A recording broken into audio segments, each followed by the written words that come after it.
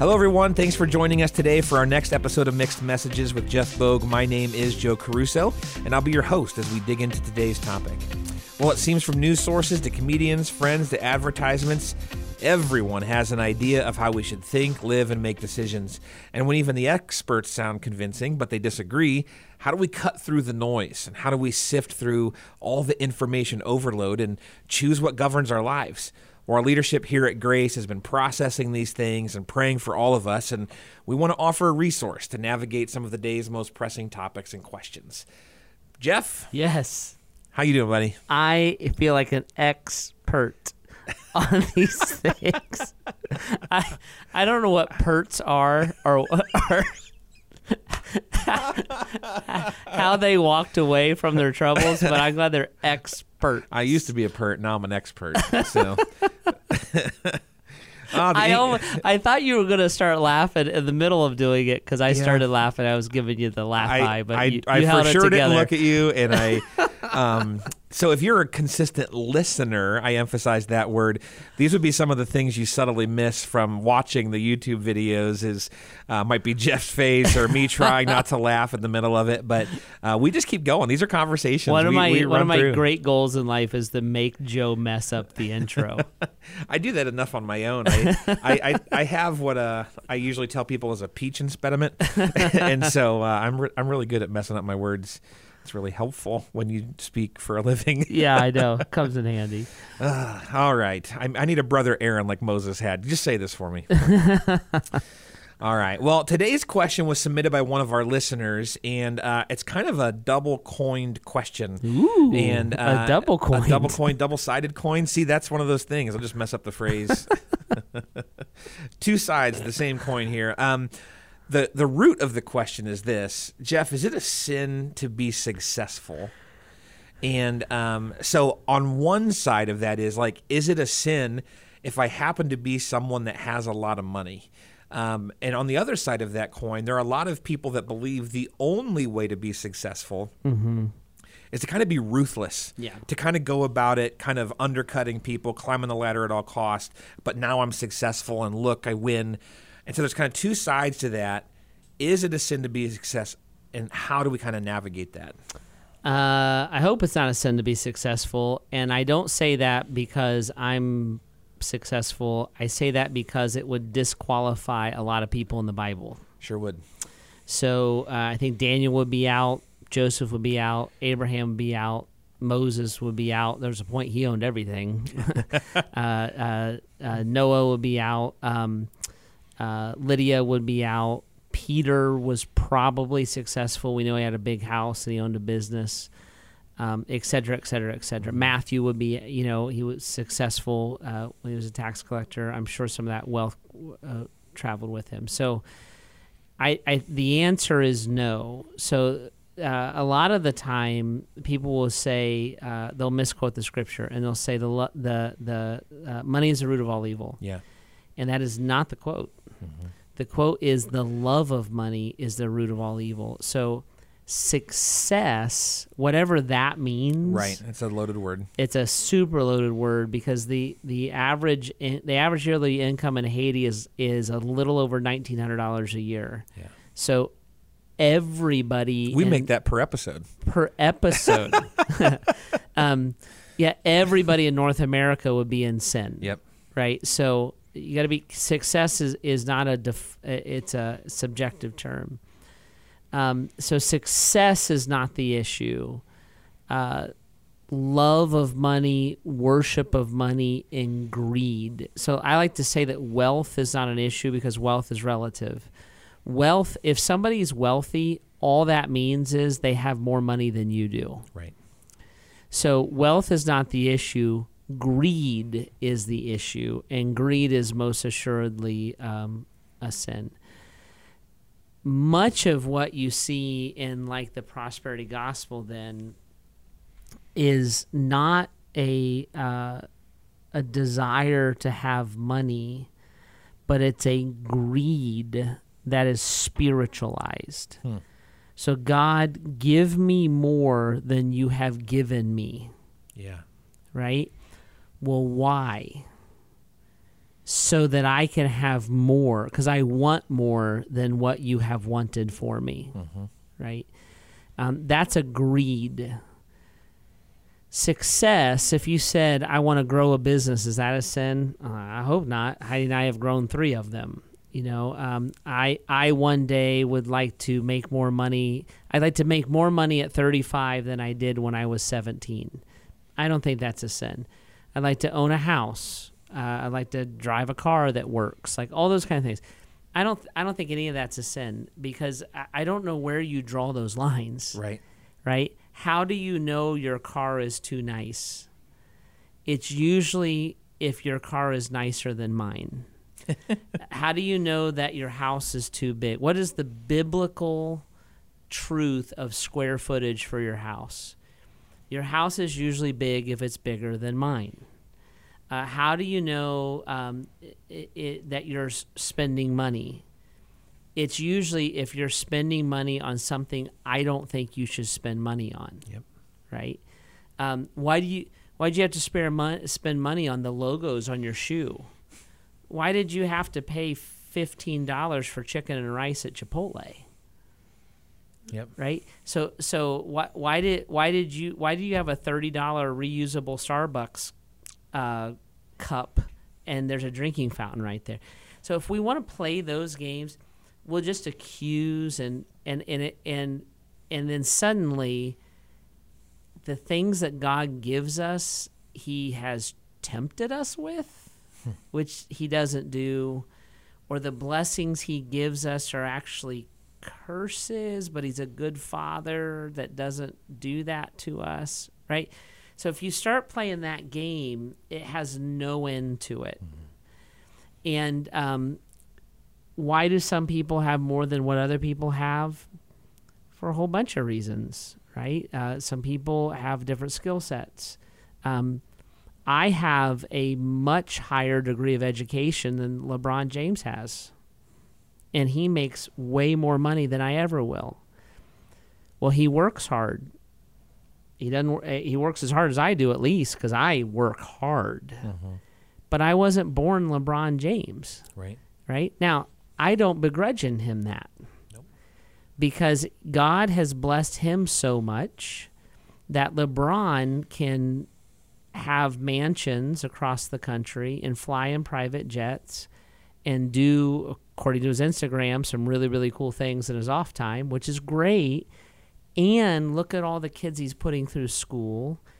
And there's probably a bunch of other charitable work I don't even know, because in God's blessing of LeBron, and God blesses the righteous and the unrighteous, the Bible says, in his blessing of LeBron, what LeBron thinks is an expensive car and what Jeff thinks is an expensive car is $100,000 to LeBron is probably closer to $1,000 to Jeff, right? And that's fine. I don't care. I love LeBron, so I don't care. I'm like happy for him. I'm even proud of some of the investments he makes, and then I bet you he burns money on stuff that I never even thought about burning money on. Sure. If I'm obsessed with LeBron's money, or I feel like he's overpaid, or I feel like nobody should have that much, what happens is I'm not grateful for mine. And I'm not grateful for what God has given me. I become greedy with what I have. And my resentment of what he has, or my desire to have what he has, drives greed in my heart. And it's not an issue of wealth, it's an issue of greed. Right? So God looks on the heart with those things. And God entrusts us with wealth and success. Everything we do should be done to the glory of the Lord. And so we should absolutely take our wealth. We should take our power, which is a lot of what success is. It's power, it's influence, it's connections and networking. And we should absolutely build the kingdom of God with that. We should bless people, and we should help people with it. And I would probably say that when you're doing that, you are comfortable before the Lord that you're doing what he's called you to do, then you should also feel free to enjoy the good and the perfect things that your Father's given to you. So, Jeff, that's really helpful. And I've heard you say before, most of us in the United States of America would technically be monetarily successful based on all of human history, let alone the current status of the world. So we're all in this, at least I shouldn't say all, I don't know for sure who's listening. I would assume most of us listening are somehow in that successful boat on some level. What do we do with passage? If we decide to read through the Gospels and suddenly we read through Jesus talking to the rich young ruler, and Jesus says, hey, you should sell everything you have and give it to the poor. What do we do with that? I mean, are we supposed to look at our bank account, liquidate it, give it to the poor, and then, I mean, what do we do with those types of passages? If you worship it, you should. So what Jesus, the rich young ruler, came self-righteously and said, I've kept all the commands. I am 100% aligned with God. And Jesus is like, oh, okay. Then all you need to do is get rid of the thing that you worship and get rid of the thing that you have your security in and that you have your pride in, and come and follow me. And he walked away sad. And Jesus was not saying that Christ followers are to be poor. If all Christ followers were poor, then how could we ever care for each other like Paul directs us to? Yep. Right? So poor people, hungry people can't feed hungry people. So there's always going to be a disparity in our income. That rich young ruler took all of his security. If you view all of your wealth through a prosperity gospel lens, it's probably an idol, and you should get rid of it. If your wealth creates greed in you, and you refuse to help the poor or to build the kingdom, you should get rid of it. It's your right arm, and you should cut it off. Right? You should get rid of it. If your success makes you egotistical, like I am shocked at times how much a very little bit of success will deeply inflate somebody's ego. You should quit doing that, because it's a temptation, it's a god, it's an idol in your life. If that is not a weakness in your life and you're balancing those things well, then you use your wealth to the glory of God. Now, I can give you a test that you could take that will help you know if you worship wealth or not. I would love to take this test. Okay, ready? Do you tithe? So tithing is not the economic engine of the church, nor is it a law. If you don't tithe 10%, God will give you leprosy, kind of thing. Tithing in the Old Testament that's brought forward in a New Testament principle is like prayer. I don't pray to tell God what's happening in my life. I pray to remind me that I'm dependent on God. Mm-hmm. I don't tithe to finance the kingdom of God. I tithe to remember that everything I have is the Lord's. Yeah. And when I talk about tithing here at Grace Church, I actually don't care if you give 10% to the church. I care that you intentionally invested in the kingdom of God. If I can't give God 10%, why in the world would I think that God owns 100%? Mm-hmm. I think I own that. So tithing is a spiritual discipline, not to get it's not a seed of faith that you sow and you get. That's all TV garbage. Tithing is a spiritual discipline like prayer that reminds me of my place before God. Yeah. Right? So there's things like that. When you hold greedily to things, that's the one thing that nobody can borrow.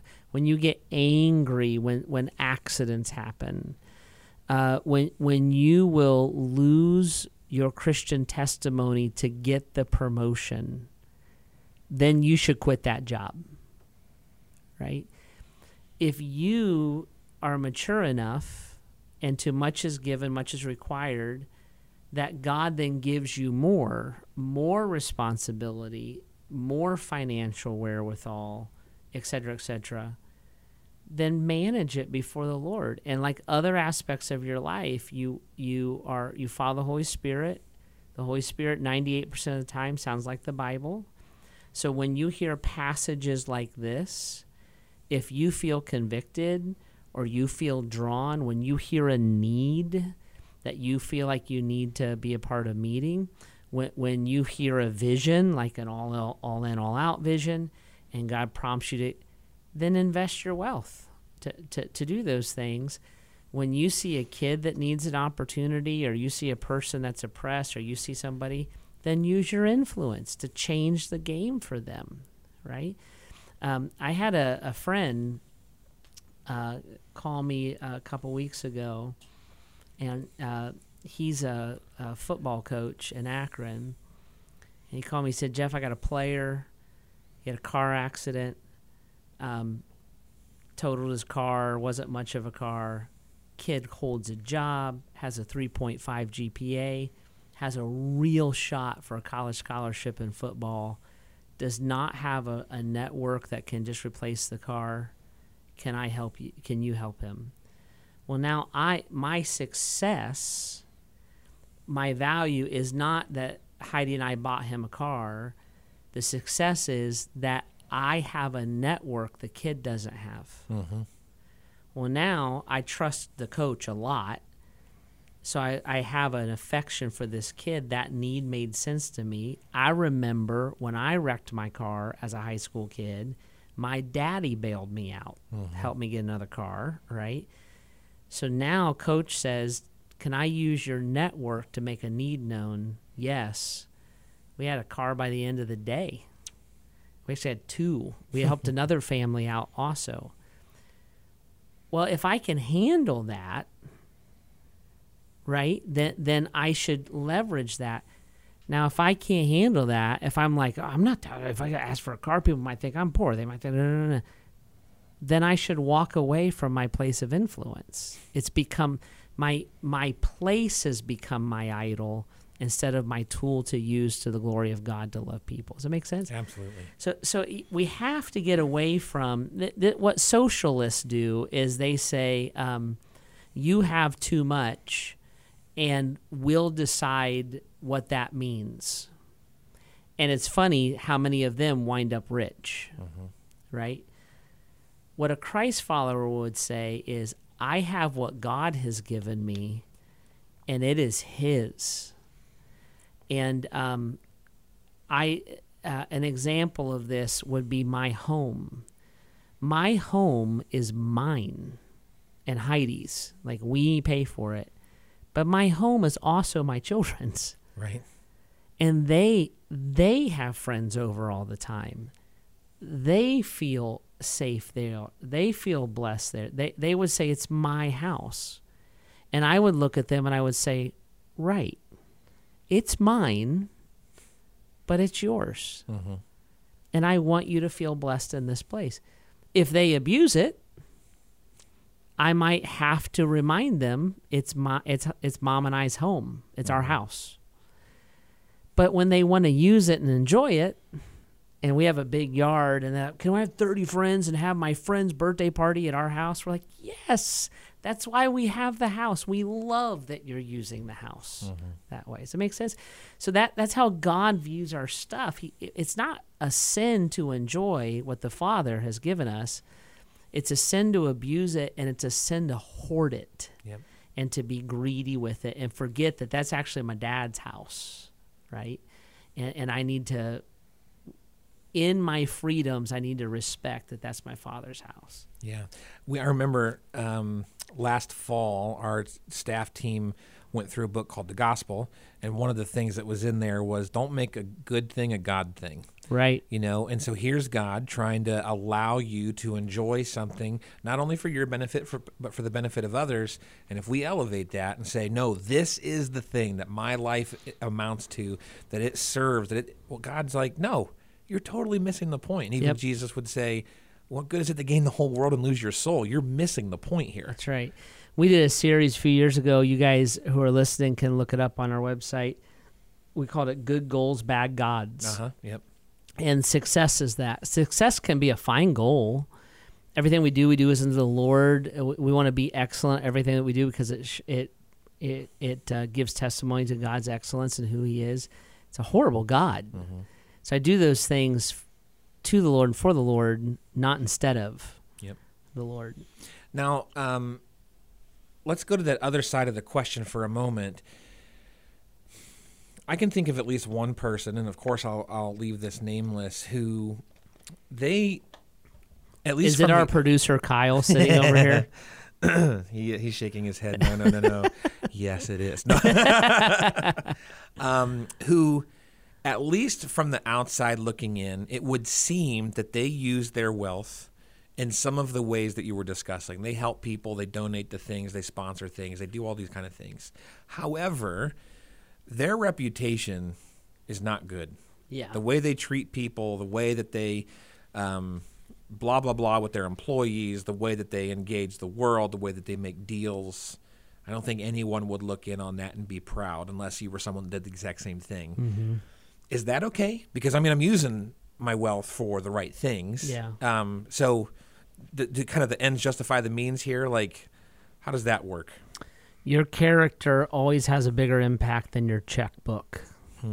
Write that down. And so it is absolutely not okay. And that is worldly, it is godless, and that will not produce fruit. It's blood money is what it is. So your character will always make a greater impact for the kingdom of God than your checkbook. God doesn't need your money. That's not the point. And that's why God giving you money is not His highest blessing. God asks for your life, not your money. Your money is just part of it, right? And so I was playing golf with a guy one time, and which is a real sacrifice for me because I don't like to play golf. I was actually a little curious. Yeah, I don't enjoy the sport at all. But I had been asked, and it was a guy who didn't know Jesus, and so I went and played golf. And so the whole time he's teasing me about being a preacher.